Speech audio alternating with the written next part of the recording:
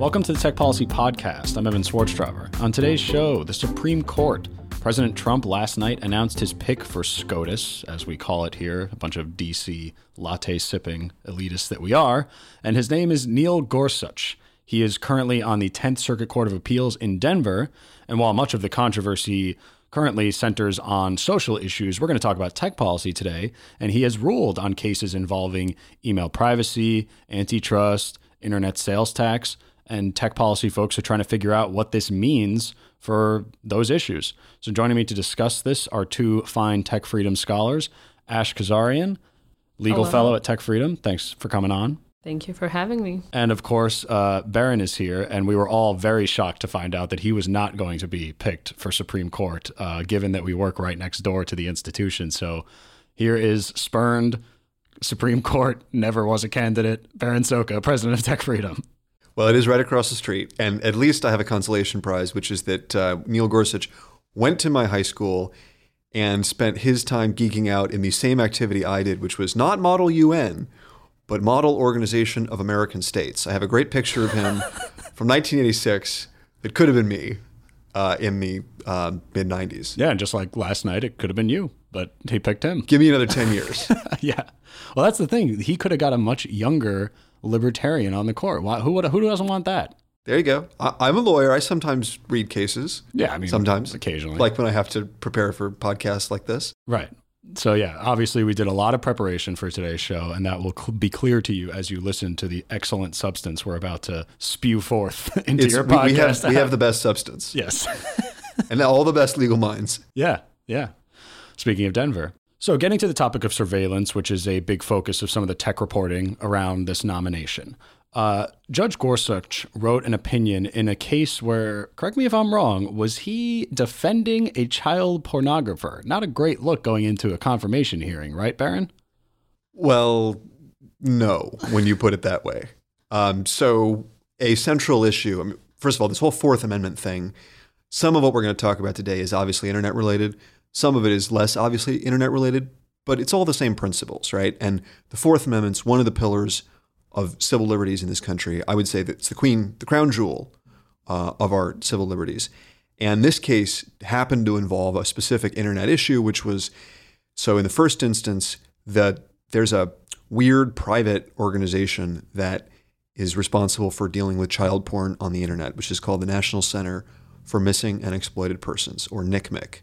And the case that Judge Gorsuch decided last summer actually has really upended how all of that is handled by holding the bottom line is that NCMEC needs to get warrants. And we can talk about why, but it's a really important case for internet law. And I think it's very encouraging for civil libertarians. And that's a lot of what we're going to be talking about today is whatever else you might think about Judge Gorsuch and his decisions or views on other issues. On civil liberties, as with Justice Scalia, I think there's a lot to be excited about. Yeah, and part of Mitch McConnell's argument last year when he furiously blocked Merrick Garland, which was President Obama's pick, was that he wanted to maintain the ideological balance on the Supreme Court. And if we're just talking about things like email privacy and the Fourth Amendment, is it fair to say that we're looking at another Scalia here? Yeah, I would say so. And indeed, Merrick Garland, if anything, is the opposite. He was deferential to the state, where Justice Scalia was not, and where Judge Gorsuch appears even less deferential. And that's kind of ironic because you could make the argument that Obama chose an old white guy who was pro-law enforcement as a way of shaming conservatives and Republicans for blocking it. And making them look unreasonable, right, for not confirming him before President Obama's tenure was up. But now we're looking at a Republican-controlled government at both houses of Congress and the presidency and a lot of state legislatures, for that matter, and we end up with someone who's better on civil liberties than the Obama pick. Well, it's not just for the irony that you note, although I think there was that political dynamic. It's also because these issues have never broken down along clear ideological lines. You have, for example, Justice Alito, who is very, very much a friend of law enforcement and has been willing to defer to them consistently. He's been a law and order person. But that's true for many Democratic judges as well. So you can't attribute any one of these things to simple party affiliation. There's another spectrum here of fidelity to the Constitution, and I think in that department, both Justice Scalia and Judge Gorsuch are quite good, and people across the political spectrum, civil libertarians, should be happy for that reason. So getting back to the specifics of this case, this is U.S. versus Ackerman, and Judge Gorsuch wrote the opinion. I love how he's only been around for a day, so I get to still mess that up. But so this guy, Ackerman, was accused of distributing child pornography. An AOL automated filter flagged images and then forwarded them to NCMEC, this organization that you talked about earlier, Berin. And then this led to a law enforcement action. But the appeals court found that he didn't get a warrant, that NCMEC didn't get a warrant, and therefore they threw out the case. I mean, why was it a problem, Ash, for NCMEC? If this is not the police, why did they need a warrant? Well, they were basically doing the government function. They were acting as the government, searching for the specific information. So it kind of goes down to, well, if they were acting like government, they have to follow the rules the government has to follow. Yeah, and why were they acting like the government? Why isn't this something that's just held or handled by law enforcement in the first place? Well, that's a great question. I've been asking that question for about 9 years, and when I first started asking that question, let's just say that we were, at my former think tank, we were the subject of some rather strong-arm intimidation tactics from NCMEC, who started calling our donors, asking why we were even questioning how NCMEC operates. And what I said was very simple. My grandfather was an FBI agent. I have his credentials sitting up on my wall here at the TechFreedom office. And I don't understand why we're paying the people who run NCMEC private sector salaries to do things that are ultimately supposed to be done by government. This is a core law enforcement function that has essentially been outsourced to a private entity that not only pays higher salaries, that frankly could hire a lot more FBI agents than NCMEC's budget goes towards, but also putting this at NCMEC is a way of escaping protections that are designed to protect us from the state. The First Amendment, the Fourth Amendment, records requirements, public information requests. These are all things that I think could be dealt with by Congress, and now in part because of this decision, I think are going to have to be. So this decision is important because it both calls into question the way that child porn has been dealt with, and it also means that Congress is probably going to have to regulate in this area.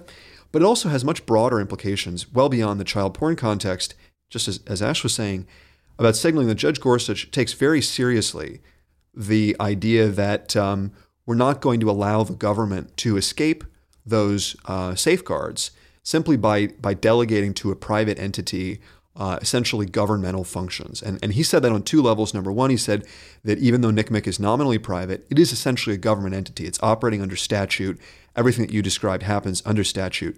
But even if that weren't true, even if and that's a fairly high bar to reach, and it may be that NCMEC is quite extraordinary in reaching that, what's more important about this case is that it is a roadmap in the future for plaintiffs to argue that the government is mandating that private entities that don't quite meet that standard are still operating as agents of the government. And that's good news for civil libertarians across the board, because it's going to make it easier, for example, to say that if that the government deputizes private companies, whether it's Google or Facebook and so on, into playing ball with surveillance, that can be challenged on Fourth Amendment grounds, and that the enemy there is not the private company, it's the government that's really coordinating the activity. So on those first two questions of, is this a government entity? Court said yes.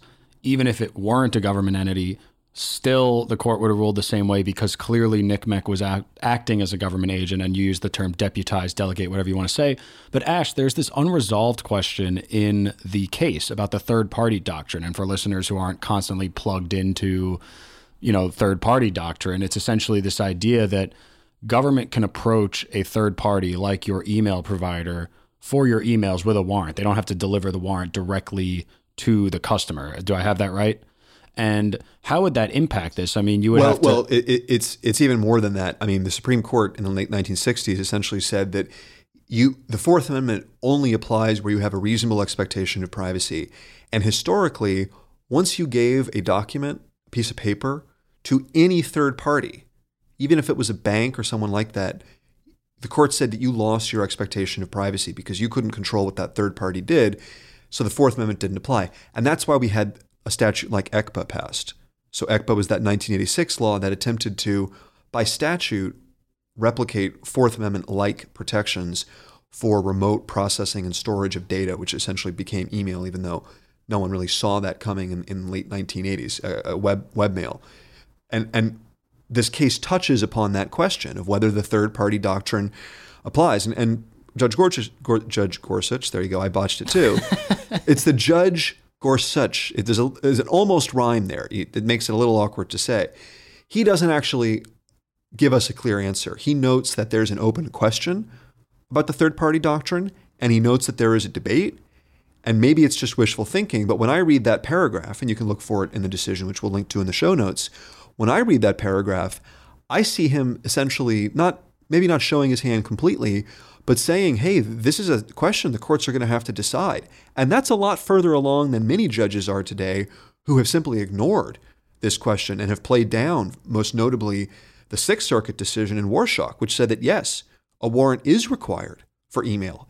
Judge Gorsuch at least tips his hat to that decision. So, Ash, that wasn't the only case where Judge Gorsuch was involved in Fourth Amendment jurisprudence. We also had United States versus Carlos. Tell us about that.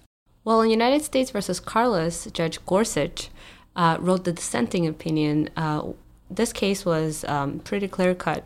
Law enforcement officers, they ignored the millions of no trespassing signs on the property and started knocking on the door of a suspect. And so the question was, could they have done that? Could they crossed the property to the door? If there were so many signs out clearly indicating that no one should trespass. And Judge Gorsuch didn't agree with the majority opinion and said that no, they should have stayed at the line where the property started. And he here looks like a clear textbook libertarian who respects the property rights and, follows the Fourth Amendment to its core.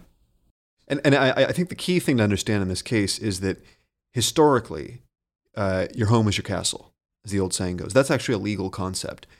What I think Judge Gorsuch was getting at was that concept essentially had been eroded over the years by a recognition that there's an implied right of access to walk up the front, the path to the front door. So, for instance, on most people's property, the mailman can do that, right? And it's not reasonable to say that if the mailman can walk up to your door, that law enforcement can't too, right? So, and that's fine.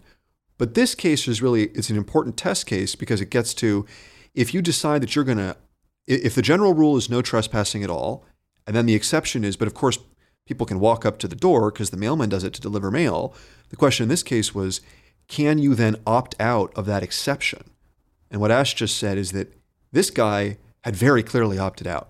Yeah, I mean, he sounds like a really interesting guy. I mean, he's got no trespassing signs all over his property. Also crazy, but the Fourth Amendment exists to protect subjective privacy preferences. And so the point here for tech to abstract from this is that if Judge Gorsuch is willing to stand up for a crazy privacy fundamentalist and his decision to plaster his front lawn with no trespass signs, you would think that he would be willing to stand up for email passwords, emails, privacy, other very subjective forms of privacy in the future. Again, it bodes well. Locked phones. Yeah, Ash, what other cases could you imagine this hitting on? I mean, in Politico's reporting today, they said he's going to be very strong on the Fourth Amendment and the First Amendment when it comes to the Internet of Things. But you mentioned, can a judge compel you to fingerprint unlock your phone? I mean, are these things where we can imagine him siding with libertarians? I would reassure that yes. It feels like in the next 20 years, all of his cases are going to come up, and he's going to probably sign with the more progressive judges on the court, as Scalia did. Yeah, and that's an interesting coalition of the, maybe the far right and the far left joining to oppose the majority in the middle. And on that note, as we segue to the next case, let me just emphasize that the really fundamental case that where the court started to deal with the Fourth Amendment and new technology was back in 2001 in the Kylo case, not to be confused with Kelo, which was about eminent domain. But in Kylo, the court said that and Justice Scalia wrote the decision, using a heat sensor to detect marijuana cultivation inside the home was a search, because they were looking inside and they were collecting imagery in a way that, previously you couldn't do because the wall prevented the law enforcement from getting inside. And the first thing that's important to note about that case is how unusual the bedfellows were. It was Justice Scalia writing for the majority, just joined by Justice Thomas, his usual constitutional brother, but also Justice Souter, Justice Ginsburg, and Justice Breyer, right? Against the Rehnquist, O'Connor, and Kennedy, joined by Justice Stevens. So that just simply illustrates that these Fourth Amendment cases are not simple left-right divides. Yeah, and it's going to be interesting to see this deeply conservative judge as he is being portrayed in the media, people reckoning with the fact that he has now defended the Fourth Amendment rights of a guy who likes to put no trespassing signs on his property, maybe a crazy libertarian, anarchist, whatever he happens to be, trying to opt out of society, go off the grid. He's also defended the Fourth Amendment right of a child pornographer, and then, of course, marijuana growers. So that's interesting that all this hoopla over deep red conservative judge, but it's not so simple. And, of course, we are focused on tech policy today. I'm sure I would get some hate mail from people who have views on other issues. And I think it probably Merrick Garland would have been on the other side of Judge Gorsuch on each of these cases. So, Berin, you mentioned this wonderful technology where cops can figure out if you're growing marijuana without a warrant, and that was something that this judge had a problem with. United States versus Denson, this is another handheld radar scanner type case. What happened here? Well, that's a very recent case, and it's very exciting because it's very consistent with what Justice Scalia said in the Kylo case. Here, the issue was about an even more granular form of surveillance inside the home, which was the police have a handheld scanner that is not just a heat map. It actually can detect how many people are in the home, specific numbers of people. Is the home empty or occupied? So the issue in the case is a little complicated because it actually cut both ways, and that's what's really interesting about it. But there was a fugitive who'd hid in a home and was arrested after a search for having guns that he was not allowed to have. And the fugitive argued that the police had entered his home without reason to believe that he was there. And then second, that the police didn't have a lawful basis to search his home. And on the first score, Judge Gorsuch again wrote the opinion. He didn't actually have to address that question of whether the radar could have provided an independent reason to believe, because the police had so many other things to point to that they could satisfy that standard. But he does say things that are very encouraging for civil libertarians. I think it's worth quoting here just briefly.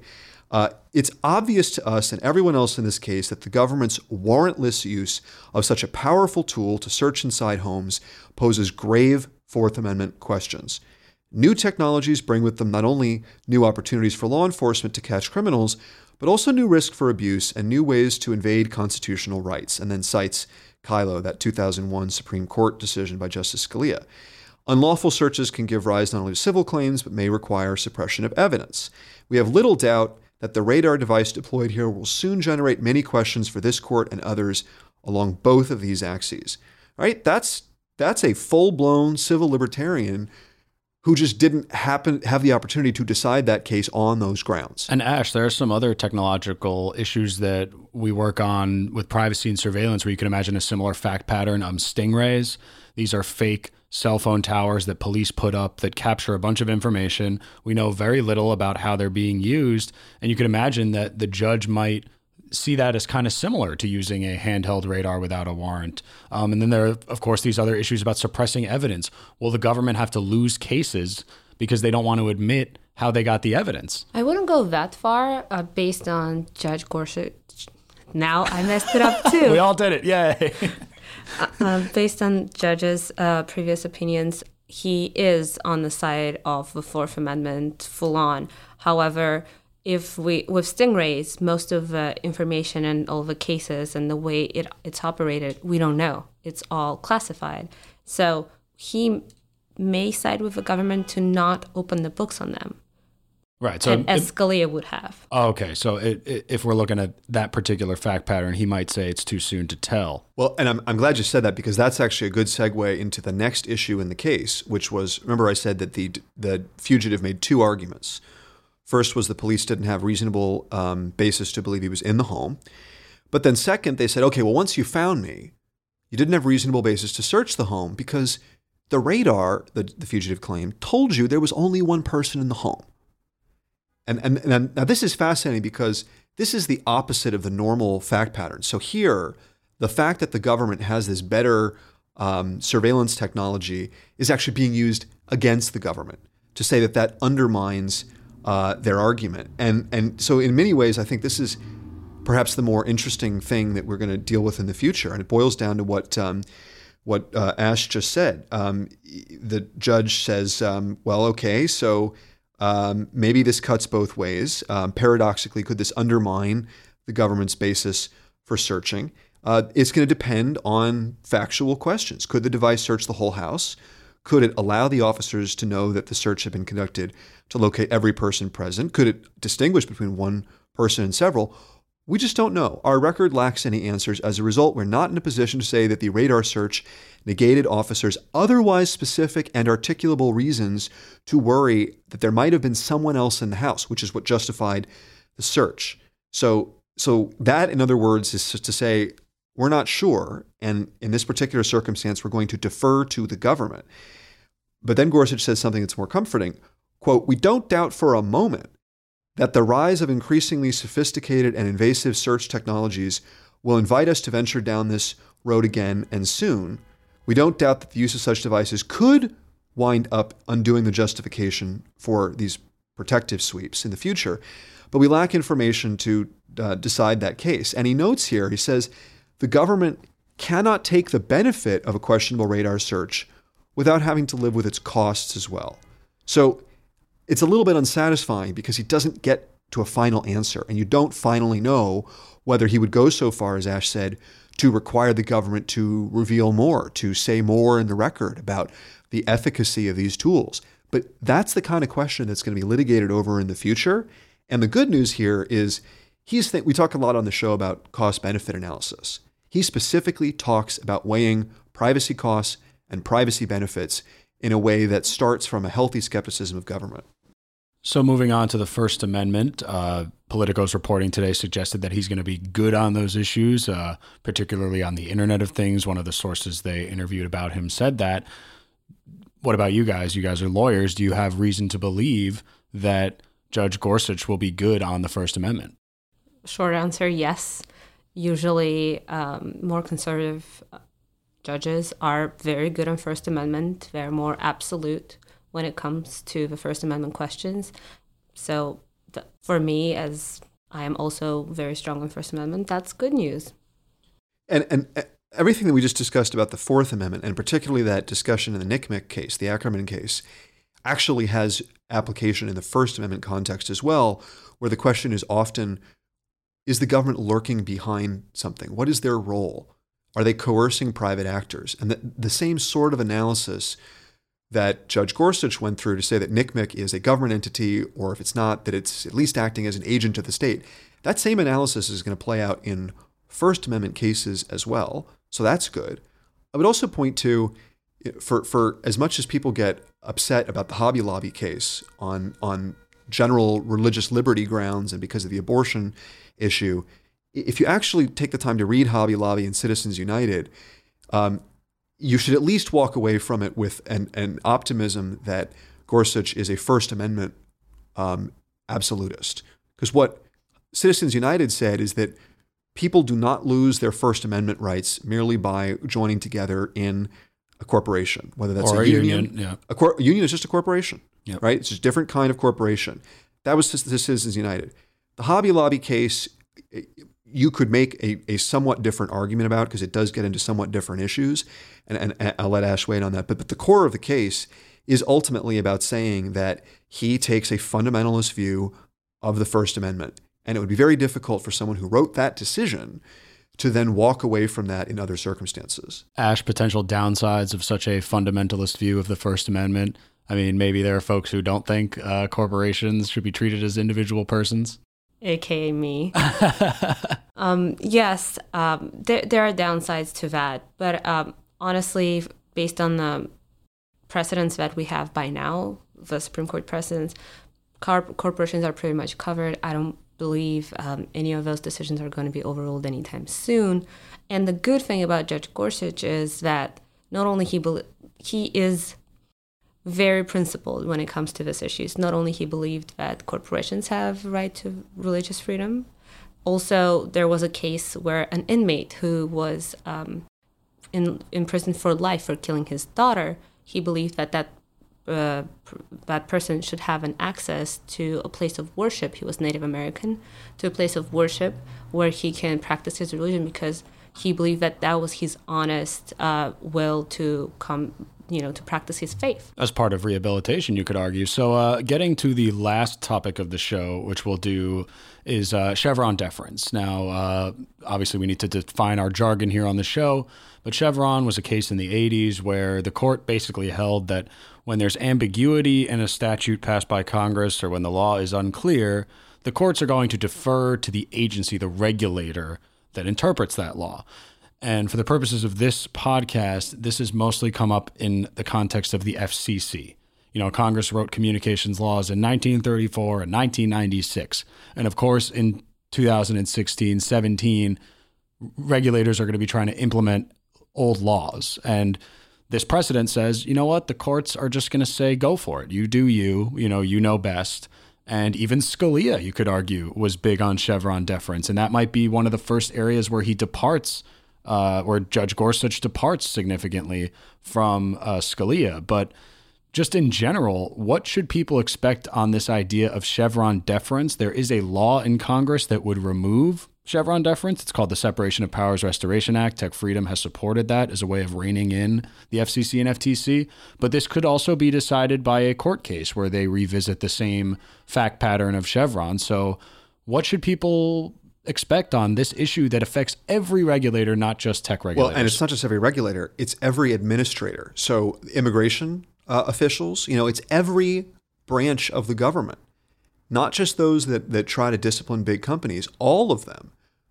And that means the INS officials, right? They're all dealing with statutes that Congress has given them that are, in many cases, ambiguous. And right now, there are some exceptional cases where Chevron does not apply, and where that seemed to be where Justice Scalia was going, was to start carving out certain limits to when Chevron would apply. But when Chevron does apply, judges just have to ask, well, is the statute ambiguous, and is the agency's interpretation reasonable? And if so, the government wins. And what's wrong with that? I mean, why shouldn't the court just say that? Two words. Donald Trump. I mean, in other words, to say, if Democrats want to rein in the imperial presidency, this is the number one issue. I mean that even above the First Amendment and the Fourth Amendment, because getting to those constitutional matters, sometimes that will save you. But ultimately, if the agencies can claim Chevron deference in their day-to-day work, then the administrative branch gets to make law. And that was essentially the heart of Judge Gorsuch's brilliant opinion that just came out in this case that we should link to in the show notes, where he basically said this is a violation of the separation of powers, hence the name of that act in Congress that you mentioned. The reason it's called the Separation of Powers Restoration Act is because we and Judge Gorsuch and many other people on both sides of the aisle, but mainly on the right, unfortunately, have said that the job of the judiciary is supposed to be to decide what the law is. The job of the Congress is to write the law, and the job of the administrative agencies is to enforce the law, not to make it. So many on the left are obviously, going to be upset about this. Maybe not in the short term because it's Donald Trump as president, but they rely on regulators like the FCC, like the FTC, to pass policies that might not be able to get through Congress. And they've long, Obama's famous for using executive power, which is why a lot of people are scared of Trump, that he can just undo everything. But agencies have been able to regulate, hold companies accountable, do consumer protection that we don't always agree with, but that's been the game. And Ash, is it kind of weird, though, that on an issue like immigration, where people are understandably very concerned right now. I mean, whether you're a libertarian, civil libertarian, people who work on the NSA, there's a lot of agreement here that this is kind of scary. Is there comfort for progressives on immigration in a Judge Gorsuch because unilateral action at the executive level on immigration might get reined in? I mean, is this something that you could count as a win if you're pro-immigration? As someone who is on a visa, there's no comfort at all right now, to be honest. But yes, to all of my progressive friends out there, this is a good thing. Judge Gorsuch really does. In Gutierrez, the case Berin was talking about, he says, we shouldn't permit executive bureaucracies to swallow up huge amounts of core judicial and legislative power and concentrate federal power in a way that seems more than a little difficult to square with the constitution of a framer's design. And that's exactly what we need right now. If you are alarmed by the way Trump is staffing the agencies and firing people until he finds the ones who will do exactly what he say without questioning, or even, comparing what his executive orders are to the Constitution, this is a judge who would cut down on those. I think it's worth just quoting here to close, because Judge Gorsuch deals with exactly this question. He says, what would happen in a world without Chevron if this Goliath of modern administrative law were to fall? Surely Congress could and would continue to pass statutes for executive agencies to enforce. And just as surely, agencies could and would continue to offer guidance on how they intend to enforce those statutes. The only difference would be that courts would then fulfill their duty to exercise their independent judgment about what the law is. Of course, courts could and would consult agency views and apply agency interpretation when it accords with the best reading of the statute. But de novo, that is a new judicial review of the law's meaning, would limit the ability of an agency to alter and amend existing law. It would avoid the due process and equal protection problems of the kind documented in our decisions, and goes on to explain how much it would actually bolster the people's liberties. And we would still have an administrative state. We would simply, in a world without Chevron, little would change except perhaps for the most important things, he says, which is we would have the courts playing the role they're supposed to play of checking executive and other independent agencies, and that's across the board. So that, for those of our listeners who will recall our arguments about the Open Internet Order case, this was our argument. We were the only ones in that case to make this all about Chevron. And that's what most administrative law cases are going to come down to. And my own take on this is that one way or another, the Chevron doctrine is dead man walking. It's possible the courts will undo it. We'll now have two solid votes against Chevron of any kind on the court, Justice Thomas and Justice Gorsuch, if he's confirmed. But he'll be able to build bridges. Justice Breyer on the left has always been very concerned about Chevron. There are other people in the middle who have been as well. And even if that takes time to work its way through the court, I think Congress is likely to pass the Separation of Powers Restoration Act, not only because it had 113 co-sponsors in the House and 12 in the Senate in the last Congress, but because I think Democrats are going to start to wake up and realize that this is their only hope for the next 4, 8, and maybe more years. Well, right. I mean, when people kind of just accept executive power and let the executive run wild, they tend to do that more when their guy's in office, and they tend to be alarmed by it when their guy's not in office. But we're not necessarily in the typical Republican-Democrat mold. We're dealing with a very different kind of president. So just to recap what we've talked about, and then I'll let you give your final thoughts, Ash. Talked about a lot of things. Surveillance. This is a guy who said that you need a warrant if you're going to bring an enforcement action against a child pornographer and be looking at their emails, that this non-government/government entity was clearly acting like the government. This is a guy who agreed that, using these, surveillance technologies outside of a home that basically are searching the home, but not really, you need a warrant for that too. And we have every reason to believe that based on those Fourth Amendment cases, he'll be good on the First Amendment.